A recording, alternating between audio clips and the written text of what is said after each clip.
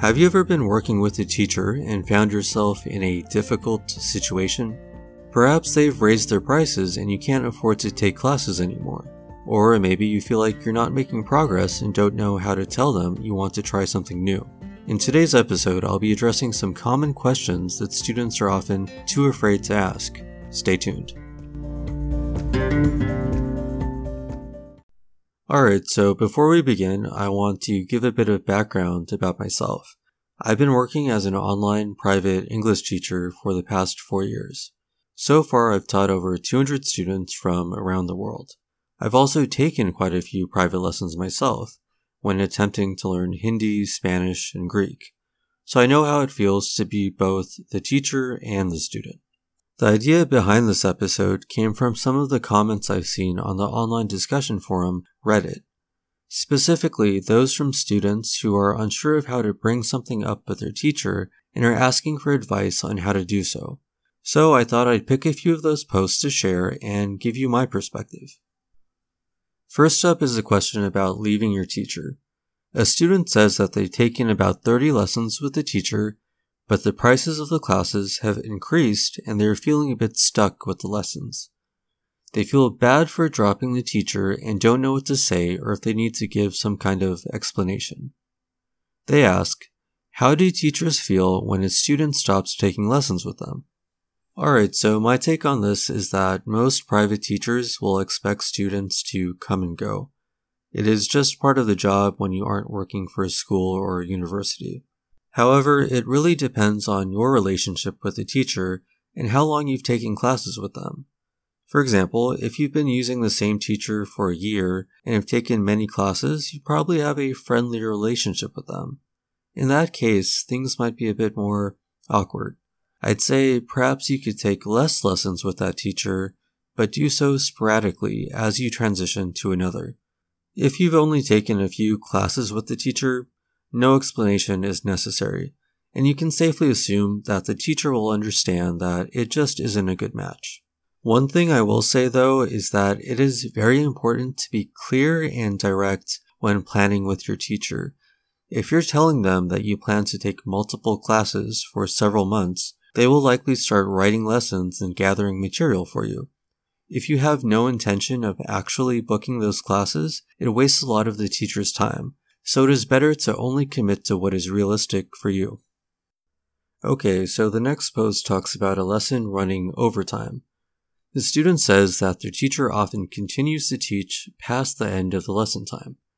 They say that the teacher usually ends up teaching 10 to 15 minutes extra, and they don't know if it is rude to end the lesson or if they should pay the teacher extra for going overtime. They ask, is it rude for me to stop the lesson and tell my teacher that I need to go? So, as a teacher, I must say timing a lesson is incredibly difficult. You may have an exercise that you think will take 10 minutes to complete, but in reality it takes 30. Or on the other hand, you may think a task will take up the majority of the lesson and it is completed within a few minutes. That being said, I believe there's a way to approach this without being rude or feeling like you're taking advantage of your instructor. In the case that you have plans after the lesson and need to finish on time, the best thing to do is state that at the start of the lesson. Simply saying, hey, by the way, I have a dinner to go to right after this, so I might have to leave early, is enough. This lets your teacher know in advance and allows them to plan the lesson accordingly. In the case that the teacher is going overtime and you're happy to have the extra instruction, then you can simply thank your teacher and go with it. Usually this happens at the end of lessons when there's a focus on language production or speaking. It is a struggle for most language teachers to get their students to speak, so when we finally get a good conversation going and we don't have another student waiting, going an extra 5 minutes or so to finish up isn't a big problem. The next question is about what to do if you aren't happy with how your teacher is teaching. This Reddit user complains that their teacher is not using the target language enough in class and not correcting their mistakes.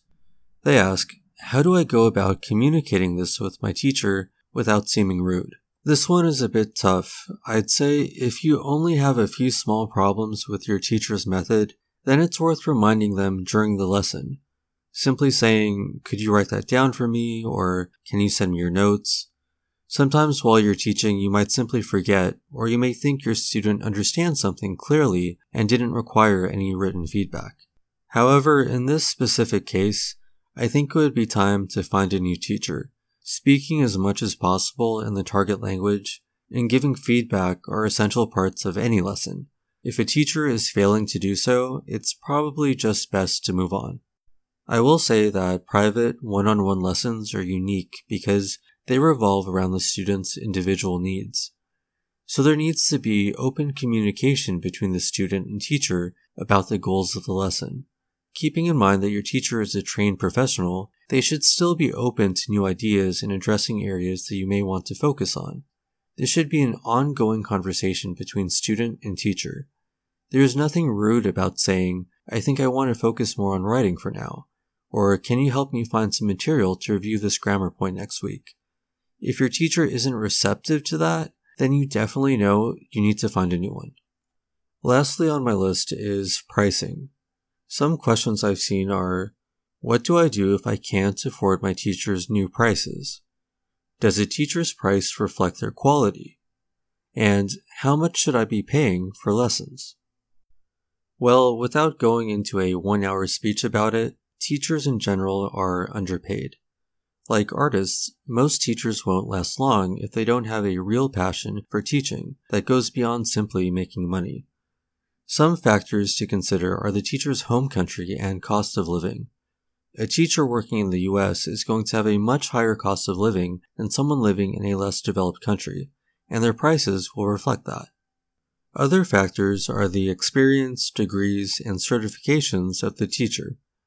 As a teacher develops in their career, their rates will slowly rise to match their qualifications.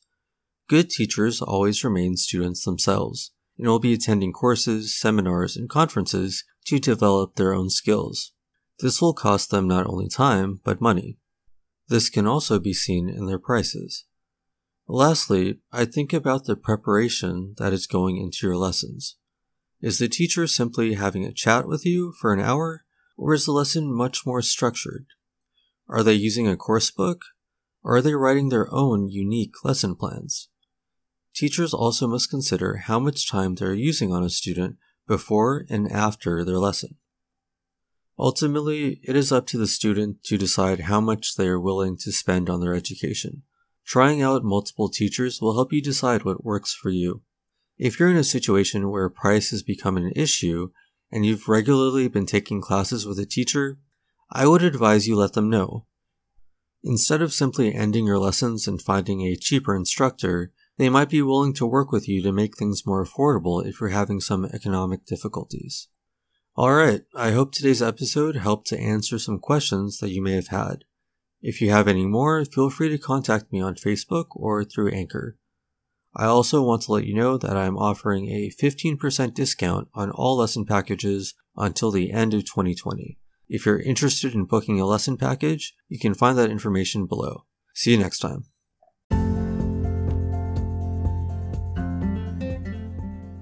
Thanks for listening to the English with Brian podcast. Have a question? Interested in having a lesson with me? Find me on Facebook at facebook.com/EnglishWithBrian. If you would like to be a part of a future episode, record your question at anchor.fm/EnglishWithBrian. See you next time.